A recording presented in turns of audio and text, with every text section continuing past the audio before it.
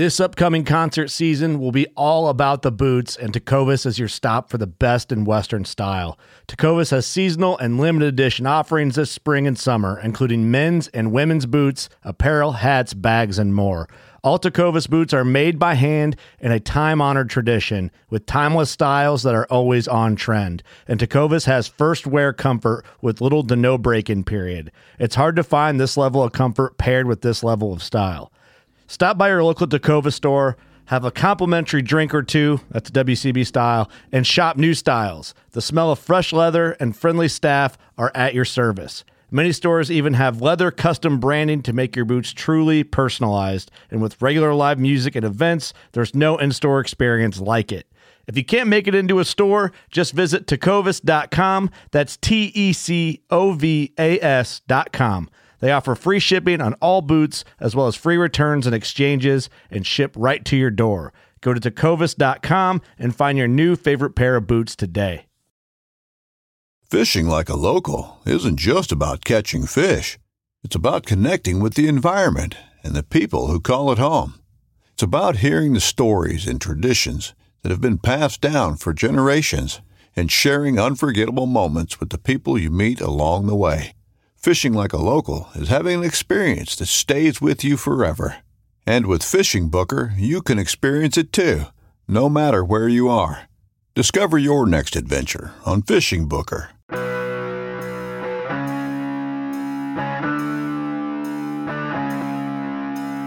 The Pope and Young Club wants to welcome you as we rally together to ensure our bow hunting opportunities for today and tomorrow. You've come to the podcast that believes in preserving, protecting, and promoting the passion for bow hunting. Join us as we strive to be the voice of today's bow hunter. This is the Pope and Young Podcast.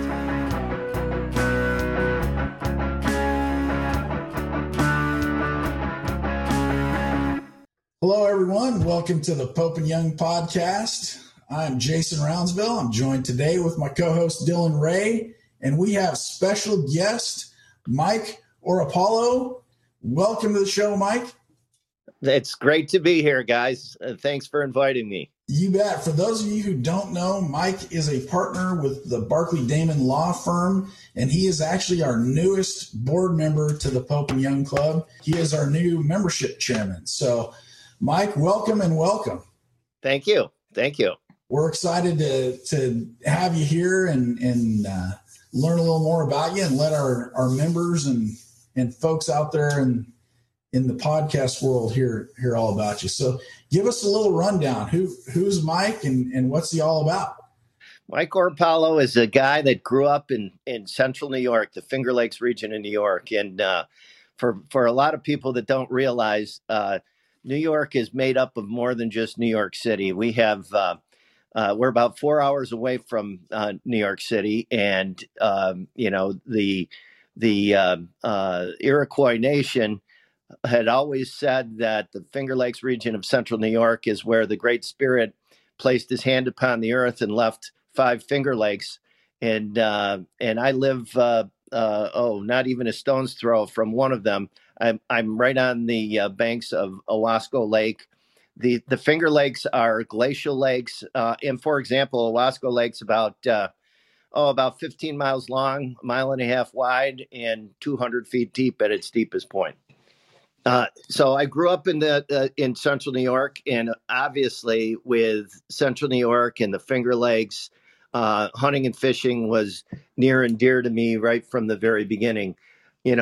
From picking up rocks and feathers and various things to hiking around to watching waterfowl. The Montezuma National Wildlife Refuge is less than 10 miles away. So my dad used to take us to Montezuma to watch the, spring and fall migrations. And it's just a wonderful area. And of course, with that, I grew up and started not only hunting, when I was of age, taking the hunter safety at age 13 and started hunting at 14 and started to really gain an interest in archery and bow hunting. And it was pretty new back then, from this area. But We have quite a few deer. We have more deer around here now than we did when I was first growing up. But I started bow hunting in the late '70s, and it was before I went to college, before I went to law school,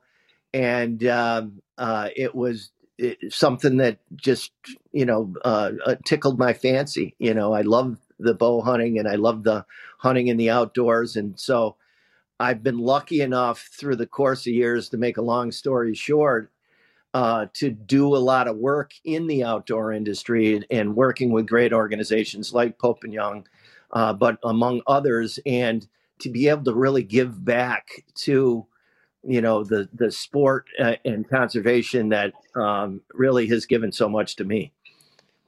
That's wonderful. And I know I met you not even so much through Pope and Young, I guess inadvertently, but at some of the shows, and you were always in the mix. I know you did quite a few introductions for me with some of the Boone and Crockett folks and different individuals throughout the industry. And so it always intrigued me, all the different facets that people can be in the outdoor industry and be part of. It's pretty interesting because my law partner, Rick Capozza, and Rick is from also Central New York. And funny story, we're both of Italian descent, and our ancestors grew up about 10 miles apart from each other in the Benevento area of Italy.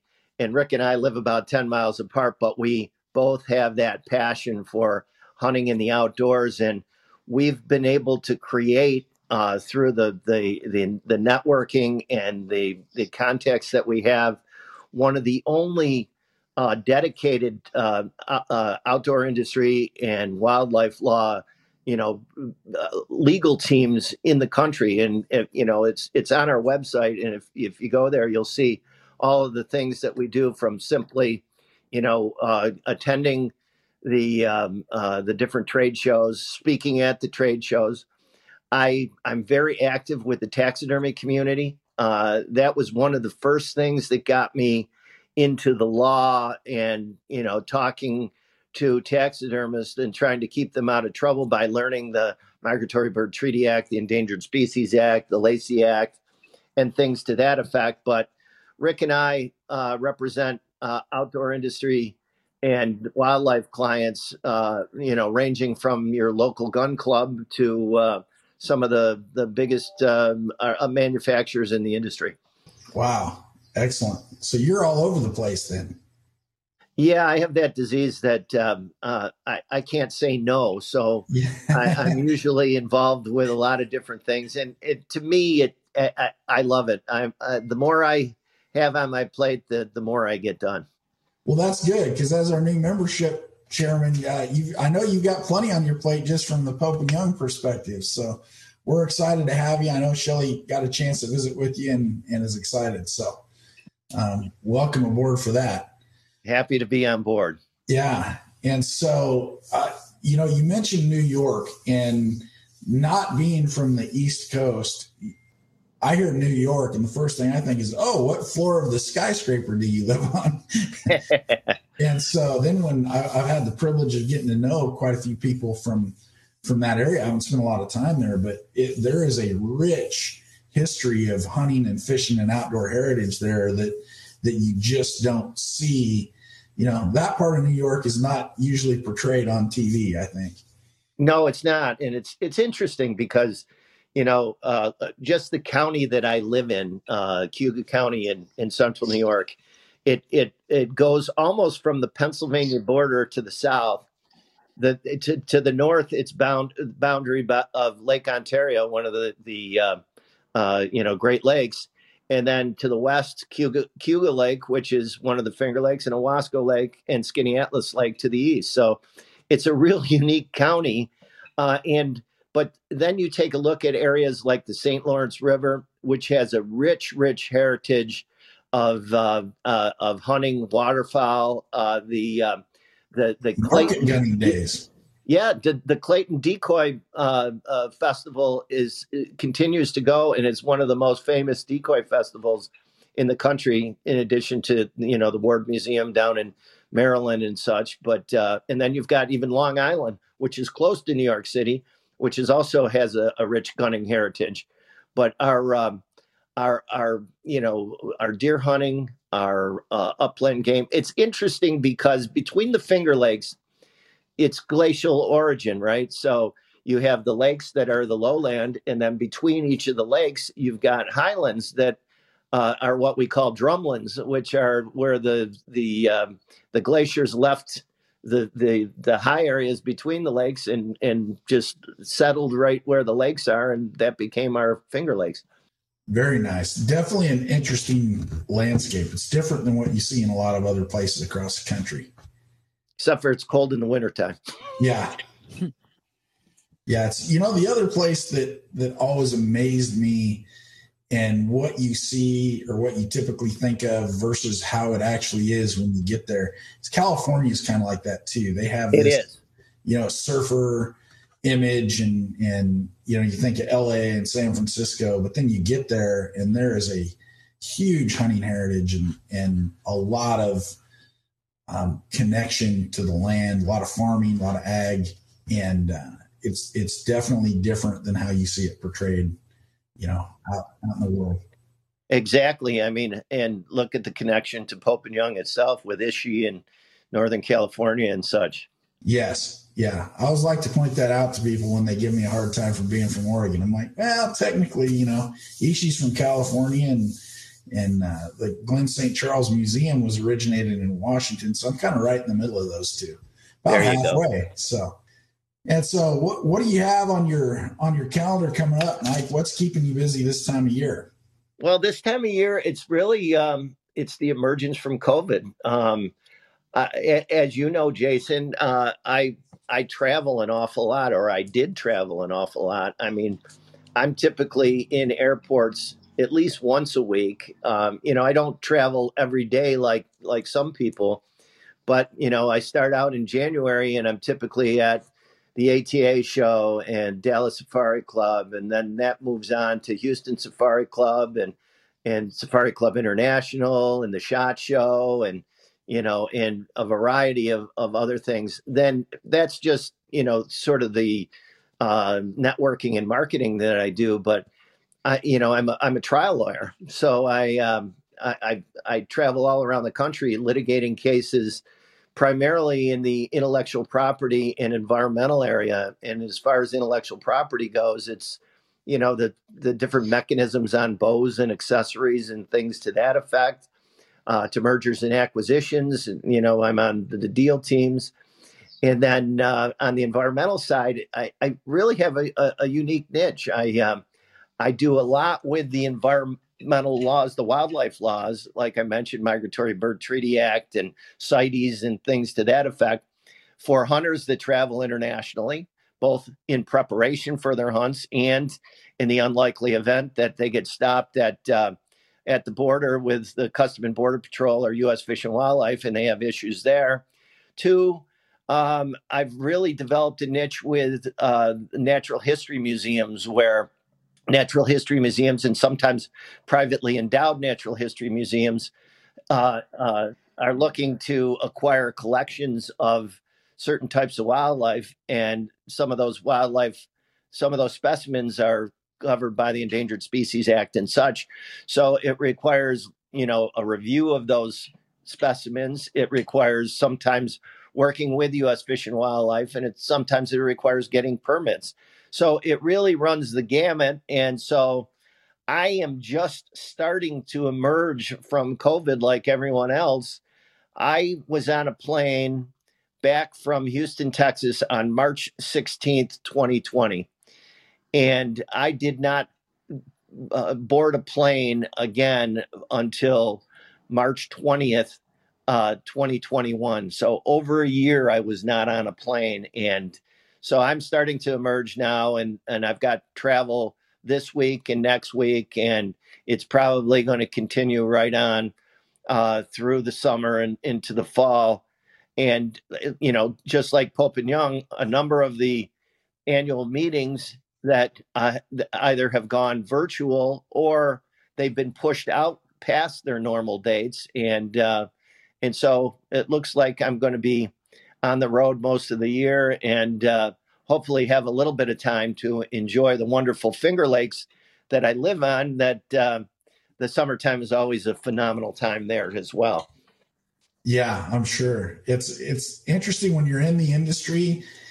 I think there's a misconception that, oh, well, gosh, you're in the hunting industry, you probably all you ever do is hunt. And I'd like to tell people, well, I wish that were the case, but I'm either hunting or getting my job done. And unfortunately, I have to get my job done too. So, no, that's true. I mean, I do a lot of travel for hunting in the outdoors, but the actual hunting is not as much. But I still get a chance to get out there. We as a law firm, one of the things that we do from a marketing standpoint and from a client relationship standpoint is we actually host, waterfowl hunts and turkey hunts.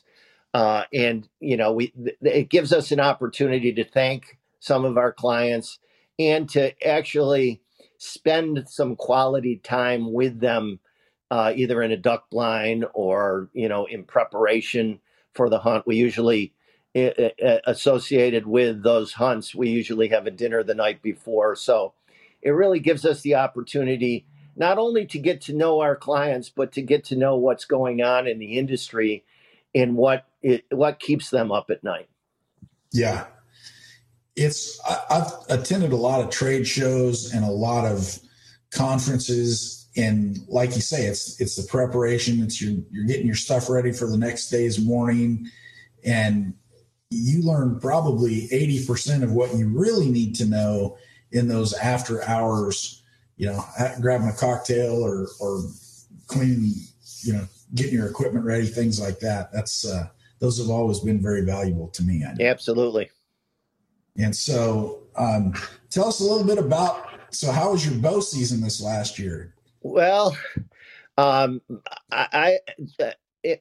a variety of reasons, including COVID that everybody dealt with in 2020, I'd rather put 2020 in the rearview mirror.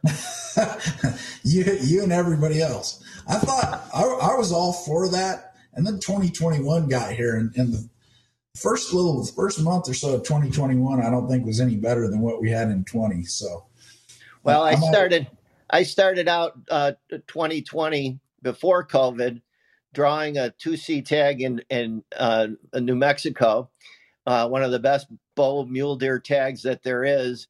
And I never even drew the bow, and it wasn't because of my guide or anything else. It was because it was, I don't know if it ever even hit 0 degrees the whole time I was out there. So as most people know, it's not very easy to stalk mule deer with squeaky snow, with those big ears and everything else. So I had tag soup in New Mexico, and then I finished out the year in just the opposite weather. The whitetails in Iowa, it was 75 degrees the whole time that I was out there. So I'd rather put 2020 in the rearview mirror. I've already started out 2021 with a nice Osceola turkey in Florida. So nice. Hopefully we're gonna go in the right direction. That sounds good. I know there's a lot of people on definitely rooting for that to happen. So it's had so many implications, far-reaching, and talk to some of the outfitters. We've got our big auction coming up here in July at convention, and you talk to some of these outfitters and especially ones north of the border. Man, they got shut down. A lot of their clients come from the U.S. and they're reeling right now. They're excited to get back out there, but they don't even have a date. So they're hoping for sooner than later, but they're kind of left in limbo on a lot of that stuff. But every time we talk to them, we say, hey, we're a full go for Reno in July. And they're like, so I'm going to get to have a booth and actually look across at real people, not just talk to them on the phone. I said, yep. They said, great, I'll be there. So there's a lot of excitement about that, just because we're going to be the first major outdoor show back after COVID. Yeah, no, it's fantastic. So that's definitely something we're excited about. Did you hear we've got Michael Waddell coming in to join our lineup? The Bone Collector. Yes, absolutely. Yeah. So we got Nick Hoffman, Remy Warren. We got a whole host of folks that are going to be there. And that's just some of the speakers. It always amazes me when you go through that convention that you just walk up and sit down next to a table. And sometimes I don't pay attention. I just sit down and start visiting with people. And then you look over and it's somebody that you've been reading articles they've been writing in major magazines for 30 years. And they're just sitting there having a sandwich and happy to talk to you. It's amazing, I mean, and I've been to a number of biannual conventions, and I try to tell people that are bow hunting and in the industry what a different vibe there is at a Pope and Young convention compared to some of these other trade shows and conventions. And, it's one of the things that I'm hoping to do, Jason, as membership chair is, as you know, I'm pretty active with the Archery Trade Association and with a lot of the manufacturers. And there's been a disconnect between the industry and bow hunting. And I think one of the biggest things that some of these, members of the ATA and, sort of your higher ups at some of these manufacturing, entities, the best thing that they could do is to attend a convention, because then they would actually see this is what it's all about. Yes. There's so much passion for archery and bow hunting, both in the industry and at Pope and Young. But I don't think that sometimes I think we get caught up in the industry. Like you say, we don't do as much hunting and we are more on the business side. Well, the Pope and Young convention gives you the opportunity to get back to your roots. It really does. And it's so neat. It's because literally the big names that if you could draw, or if you could sit down and write a list of everyone you'd like to meet, in the bow hunting world, we're going to have them at convention, and you could literally be sitting at a table next to them. And what I've seen is you don't have, they're not as aloof as what you see at some of the big shows. If you go to, SHOT Show, for example, you'll have somebody there and they'll have their entourage, and, it's hard to get to talk to them. And at Pope and Young, it's almost more informal, and they're just there to enjoy it and see the awards and check out the trophy displays, see the new world records, and just talk with other bow hunters. And I think they're there for just being a bow hunter. Yeah. They're there for the same reason as you are, or that I am. They want to go and see it, and they want to check it out, and they want to hear stories, and all of those kinds of things. It's amazing.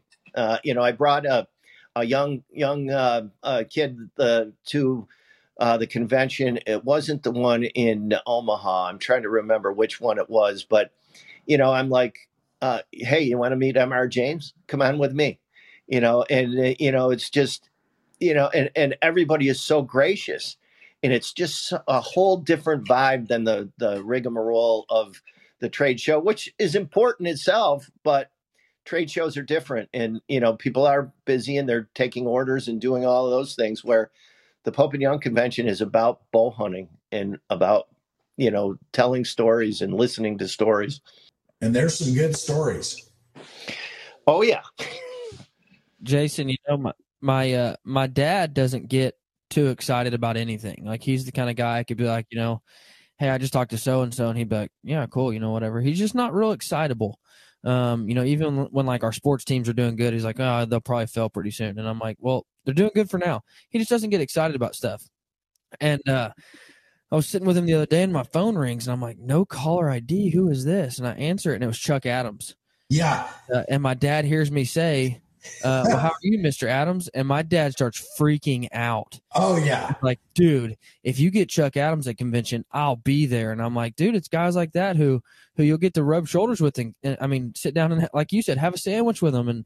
And he was like, well, I might have to come to my first ever convention then.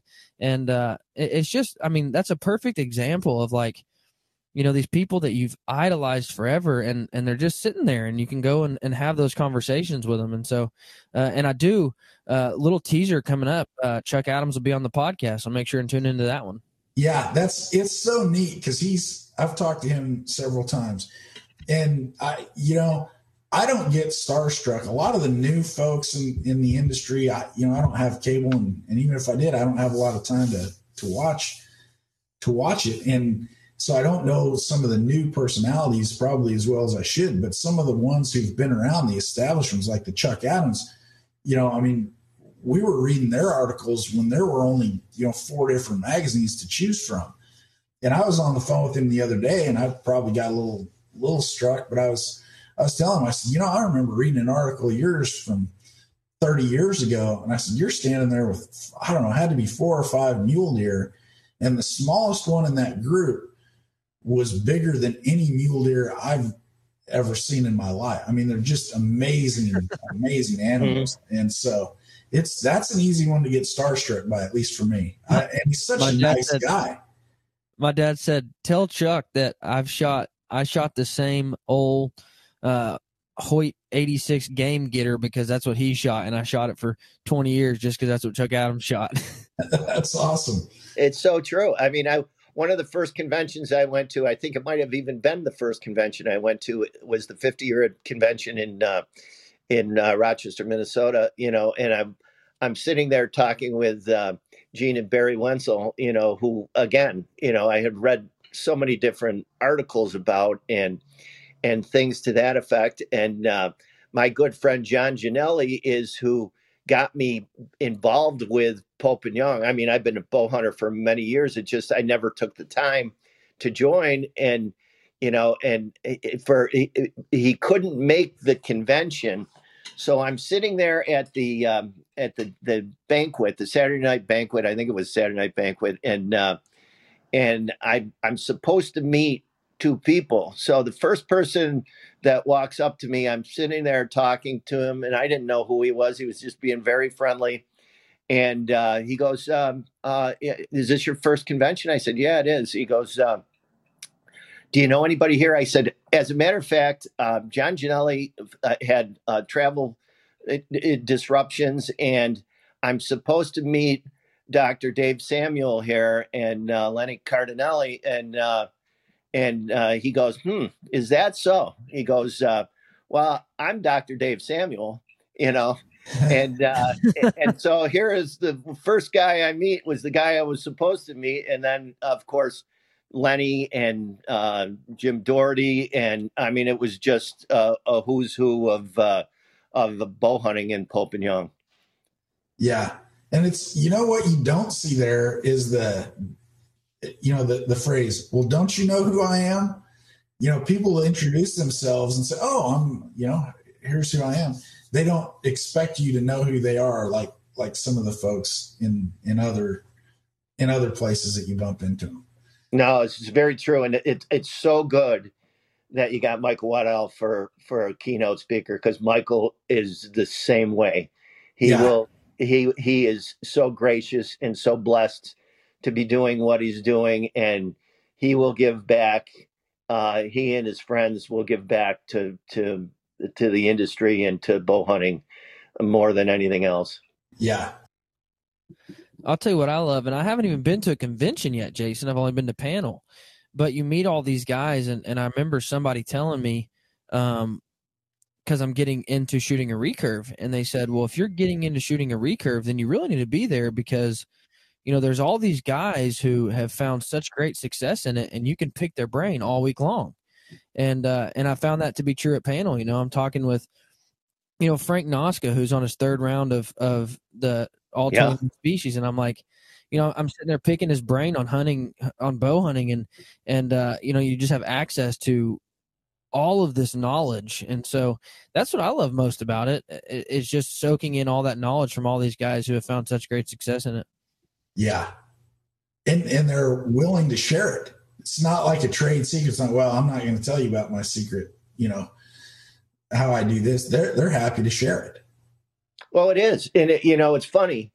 It's the real parallel to the sportsman of old. You harken back to Hornaday and Roosevelt and others, and they put these laws, the Migratory Bird Treaty Act, Endangered Species Act, a lot of these different things went into play way back when, because they wanted to make sure that they had longevity to their sport. And that's what these traditional recurve longbow hunters are. They want to keep their sport going, and they want to impart that knowledge on to others instead of keeping it away from them. Yeah. So obviously Reno in July has got to be one of the highlights of your upcoming season, but what do you look at as far as what's a hunting trip that you have that you're looking forward to this next year? Maybe a makeup from last year? Well, I apply like a lot of people do to different states, and we're right in the middle of application season. So I'm hoping that I draw one of those coveted tags again. But if I don't draw one of those coveted tags, I may hunt, elk in Colorado, or, whitetail in the Midwest someplace, may go on an antelope hunt in August or early September. It's really up in the air this year because of north of the border as well. What you mentioned before, Jason. I mean, I've talked about possibly doing a mule deer hunt in Alberta, but right now you can't really plan on that. And I think there will be plenty of opportunity, even if I don't draw a tag in a certain state. So I'm excited about doing something. I just don't know what that something is yet. Yeah. Hurry up and wait. Yeah. Get your applications in, and then let the luck of the draw determine where you're going this fall. You might have a little insight into this. Any idea when Canada's going to open up to us? I'm hearing rumors here and there, but no, because right now Canada is, as I understand it, is right in the midst of the COVID crisis because they don't have the vaccines that we have in the U.S.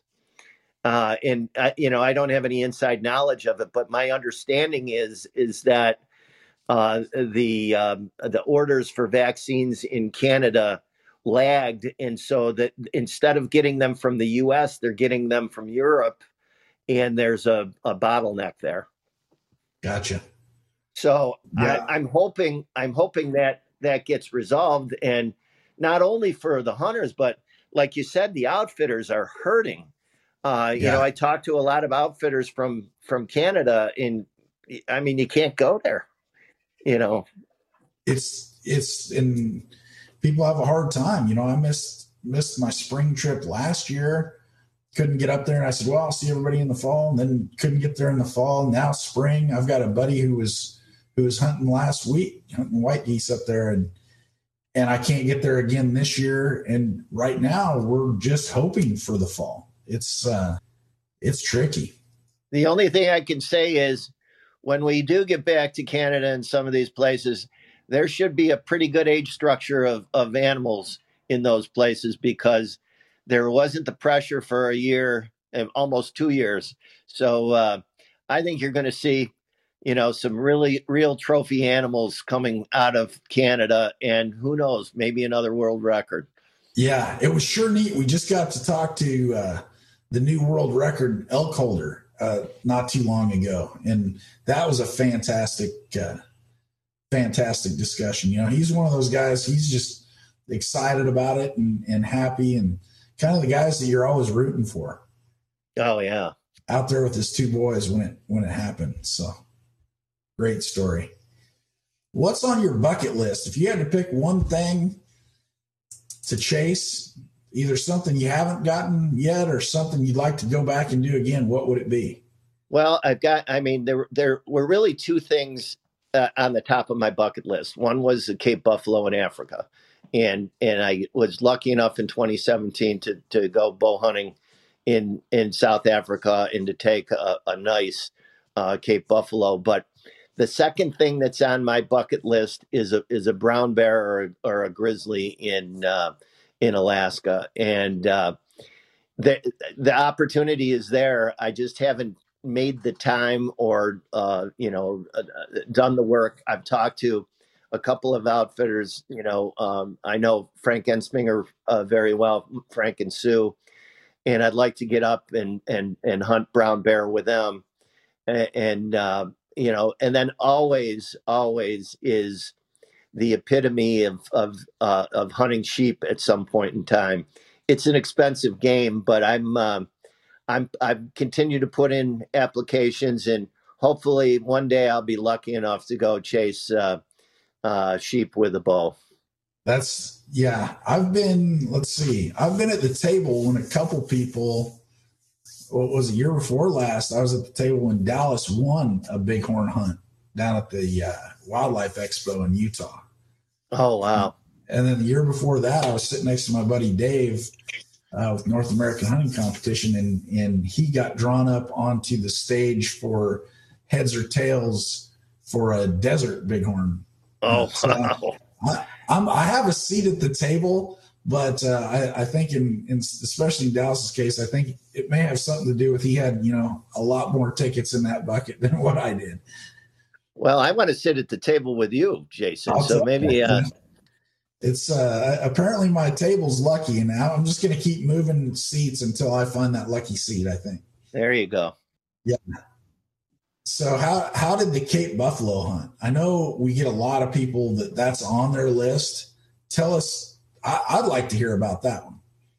Well, and ironically, the first African animal that I shot with a bow was a Cape Buffalo, which really? I wouldn't necessarily put that on the first thing. It just happened to be the way that it worked out. I was hunting with Nico Lawrence and Stompulent Safaris, and Dean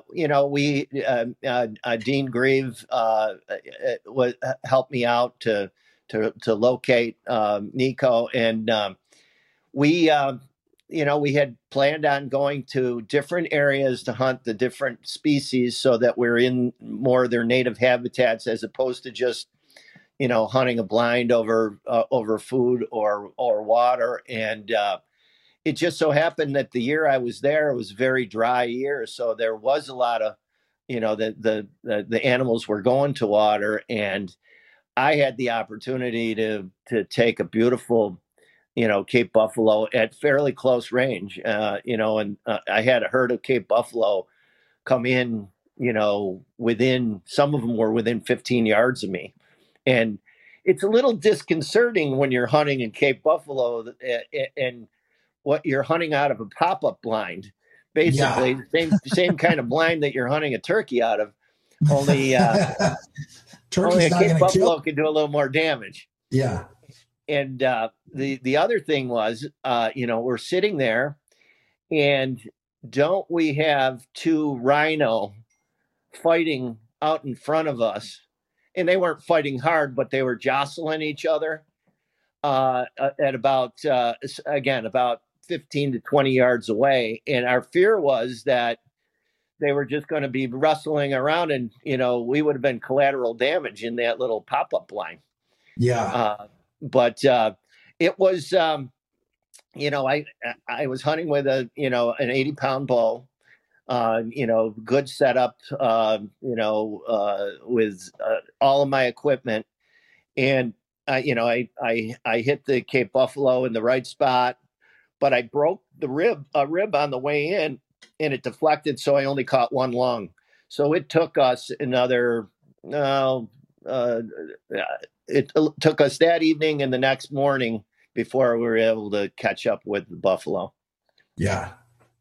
I'll tell you, I went on a bear hunt last year in Maine, in the North Maine woods. And so those woods are super, super thick, some of the thickest woods I've ever seen. And I ended up taking my wife. I couldn't find another camera person to come with me, so I took my wife. And we were in a pop-up blind, and so she went out with me the first night. And every twig or leaf we heard crunch, she thought a bear was coming through the blind. And so she actually ended up just staying in the cabin the rest of the week, and I would just go out and hunt. But it was just hilarious because I kept trying to tell her, I'm like, sweetheart, these are black bears. They're terrified of you. They're not just coming at you. If it was, it'd be a lot easier to hunt them. And but every twig she heard, she thought that a bear was about to come through that blind. So she's scared and you're excited. Yeah. You're knocking an arrow because there's a bear coming and she's scared for her life. Yep. So I took a camera person with me that wouldn't end up go hunting and film for me. So no, it's amazing, I mean, but I love everything from the, the big Cape buffalo to, I love turkey hunting, and it's one of those things, the 6 subspecies of turkeys, in North America. And it's one of those things that a lot of people don't really consider with a bow, that, because you got all these, the Grand Slam with sheep, and it's an expensive or a real lucky option. But if you go after the 6 subspecies, or even just the 4 subspecies in the U.S., that's quite an accomplishment, and it's doable, and it's not that expensive, and people don't realize, but that's a pretty doable thing. And I love it. I love the turkey hunting and the different subspecies, and I've been lucky enough to collect all 6 with a bow. So nice. So there's your turkey slam already in the bag. Yeah. I have a hard problem. I have a hard problem getting fired up for turkeys because when it's turkey season, it's also like prime hog hunting time. So I'm like, do I want to go kill one bird, or I want to go kill as many hogs as I possibly can? True. And there's a lot of hogs. Yeah. Fortunately, we don't have hogs here. Yeah, I was just down in Florida, like I said, Osceola hunting, and boy, there are a lot of hogs down there. And you know what really impressed me about Florida is the amount of game that is in Florida. People think about Florida as basically the East Coast and the West Coast, but there's a lot of ground in between there, and the hunting and fishing is phenomenal, and the people are phenomenal too in those areas. That's good to hear. I think, much like New York and California, I think not everything we see, on TV and our other sources are good representations of how things really are. It's very true. Yeah. So now that you've got your feet under you, let's see, you've been on the board for a couple of weeks now. How are you have your new game plan all lined out for us? Oh, I'm doing a lot of learning. Put it that way. I just like if I'm hunting a different new species, when I get involved with a new organization, even though I've been involved with the organization, I do a lot of listening, and I do a lot of asking questions to people that have done it before. And that's one thing I have to say, present company included, everyone has been fantastic as far as getting things done and answering my questions and trying to figure out what I need to do. There's a number of different things that I'm in the process of doing, just, ministerial things for being, the membership chair.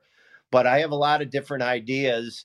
Like I said, given that the contacts that both I have and Rick Capozza, my law partner, in the different factions, like I said, the taxidermy industry, I think that taxidermists are where most trophy animals come in. So they're a great source of potential memberships for Pope and Young. The manufacturing side, the Archery Trade Association, but just the manufacturers. I'm great friends with a lot of the, CEOs, CFOs of some of these different manufacturing and organizations, outdoor organizations. And I just think that it's some untapped area. And I know that you guys are working really hard on, the future of Pope and Young, and that this convention is going to be a real, restart for a lot of different things. And I'm excited about getting the word out to some people that I think would have joined Pope and Young a long time ago, but it just wasn't, top on their to-do list. And we're going to try to put it up there. Good. I have to say, you mentioned Rick again, and I just have to say, I think it was at one of the Dallas dinners that you hosted. got a chance to visit with him over dinner, and I think he spent probably 15 minutes talking about some of the different, I don't know if you'd want to call them food, but all the different dishes that he's tried from basically all over the world. And I'm like, that was just so neat to hear him talk about some of that. And I'm like, man, I just don't know if I could eat that. And he's like, you got to try it once. And so it comes from our Italian heritage, some of that peasant food, It actually, I know it sounds ridiculous, but that actually changed the way I am a little bit. Because I've always been a little bit picky. I'm like, oh, no, peanut butter and mustard sandwich, I'm not interested. And now I'm kind of like, well, you know what? Let's try it once. And so it actually gave me a good perspective on how I probably needed to do things just a little bit differently. Excellent. I'll bet that's something Rick doesn't even know. He's influencing people he probably didn't even realize. That's probably right. But he does. He's a foodie, and he's all about wild game too. I mean, he nothing goes to waste. He may travel, to the northern parts of Canada or wherever, and he's going to do his best to make sure that he brings that a meat back with him, because that's part of celebration of the life of that animal. Absolutely. Well, Mike, what's something that you'd like our listeners, anything that we haven't touched on that you'd like our listeners to know about you? Or? No, I mean, it's I keep going back to the fact that, the outdoors, bow hunting, archery is my passion and my profession. And I just like the listeners to think about Pope and Young and how important Pope and Young and the traditions of Pope and Young is to, the place that we are in our society, in our country, and where hunting in the outdoors is. It's important that not only that if you love this sport, but it's also important if you love good organic meat, if you love to continue the conservation of the species, that Hornaday and Roosevelt and others started out. It's just kind of learning a little bit about what hunting in the outdoors does for you. And I mean, including, Pittman Robertson. I talk to people on the street all the time, mainstream people. They're not hunters, they're not against hunting necessarily, but they go, what? 11%? You have an 11% tax, and that goes to outdoor organizations and conservation and all of that? I go, yeah. When you put on your Nike shoes, you don't pay an 11% tax on your Nike shoes or hiking boots to go hiking. But we put that in place ourselves as hunters to make sure that we had a legacy of sustaining our livelihood and what we love and what we want for future generations. Yeah, and you mentioned it right there. That was a self-imposed tax. Imagine, the bicycle community or the basketball community saying, hey, you know what? We want to pay an extra chunk on top of what we're already paying. We want to pay more just to help. You just don't see that anywhere else. People don't realize it. I mean, I think if we could get one message out, and I'm not talking about just bow hunters and archery, sportsmen, is to really get people to realize that the conservation in the outdoors, if you were to shut down hunting, that 11% goes away. Not only does that 11% go away, and it's billions of dollars. I mean, it's documented, but then all of those, the monies that are go for hunting licenses and these expensive tags that are auctioned off and everything else, all of that goes to conservation in the outdoors. And people just don't realize that, if you didn't have hunting and you didn't have hunters and you didn't have them buying what they're buying, you wouldn't have those pots of money, and nobody's going to go digging into their pocket to pay those things. It's something that's there. It's self-imposed, but Look at the number of white-tailed deer that we have. Look at the wild turkey. Look at the wood duck that was endangered at one point in time. Now they're prolific. So that's the message that I'd like to get out. It really is. And a lot of those things are, once again, they're self-imposed. There's no one that cares more about our wild creatures and those wildlife populations than the hunters. And, you know, I was sitting here and I had a bunch of cackling Canada geese fly over the house earlier. And it wasn't that long ago. It was only 20 years ago. You couldn't hunt those. They were a protected species. And now that makes up, you know, because of the conservation efforts led largely by hunters, now that makes up a pretty good portion of the goose bag here in Western Oregon. It's and you're not talking about 100 years ago. You're talking about 20 years ago. It's amazing. So, yeah. When I was growing up in Central New York, we didn't have a turkey around here.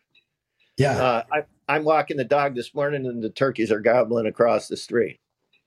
You know, it's just people don't realize it. You know, they take it for granted, or they just don't learn from history. I mean, it's this, you know, and I don't mean to pick on younger generation because there's a lot of good things, but that's the way it's always been for them. So how would they know that it was any different unless somebody tells them?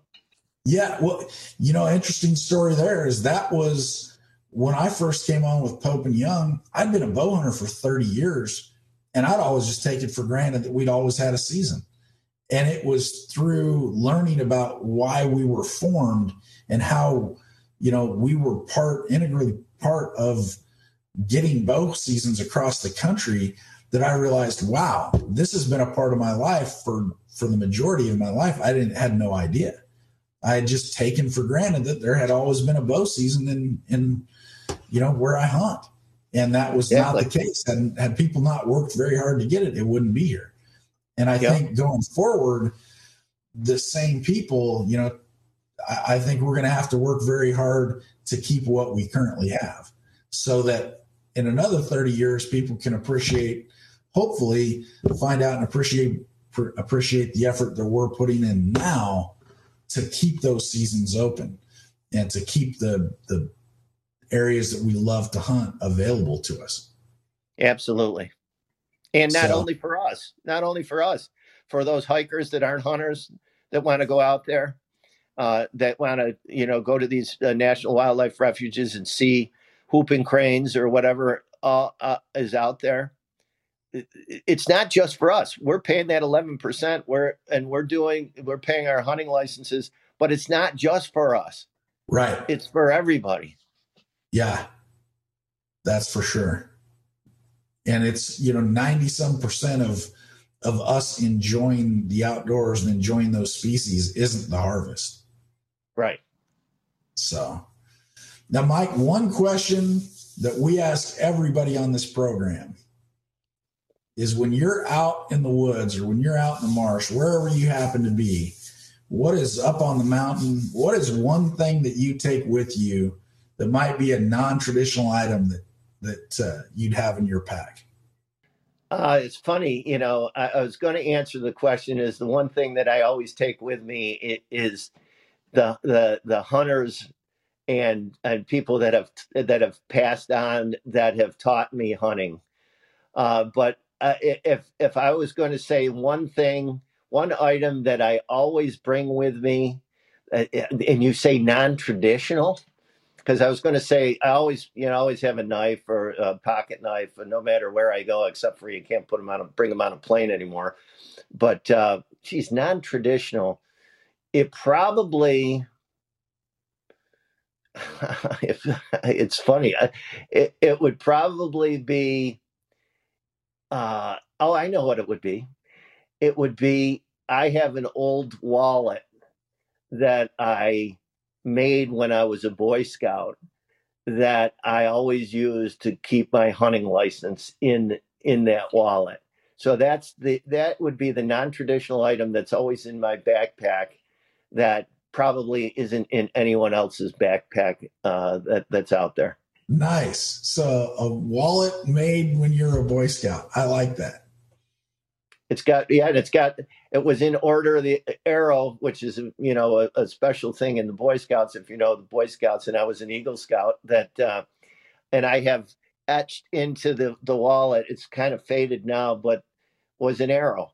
And how about that for going out there bow hunting and, to have an old wallet that has an arrow on it. That's great. It's all coming full circle. Mm-hmm. Yeah.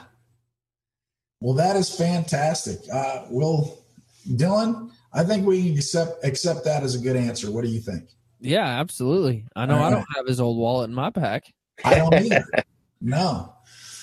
And a knife would just be too easy. We can't let anybody get away with that one. No.